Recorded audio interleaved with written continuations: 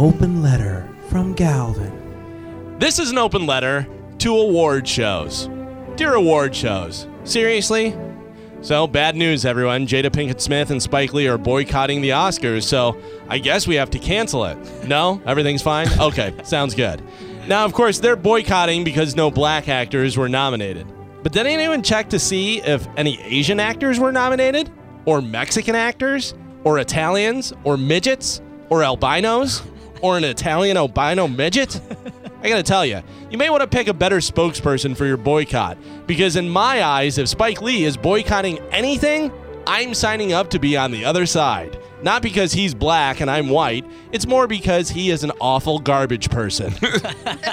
Another annoying thing about award shows are the speeches. Hey, here's a thought. If you're nominated, maybe, I don't know, jot something down just in case you win. That way we don't have to hear, I didn't expect this. I wanted that. Just say thank you and walk off the stage.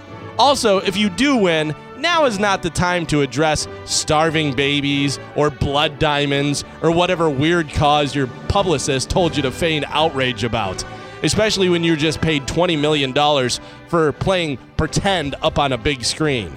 You want to make a better award show? Have presenters learn how to read a teleprompter. Also, here's a tip, presenters.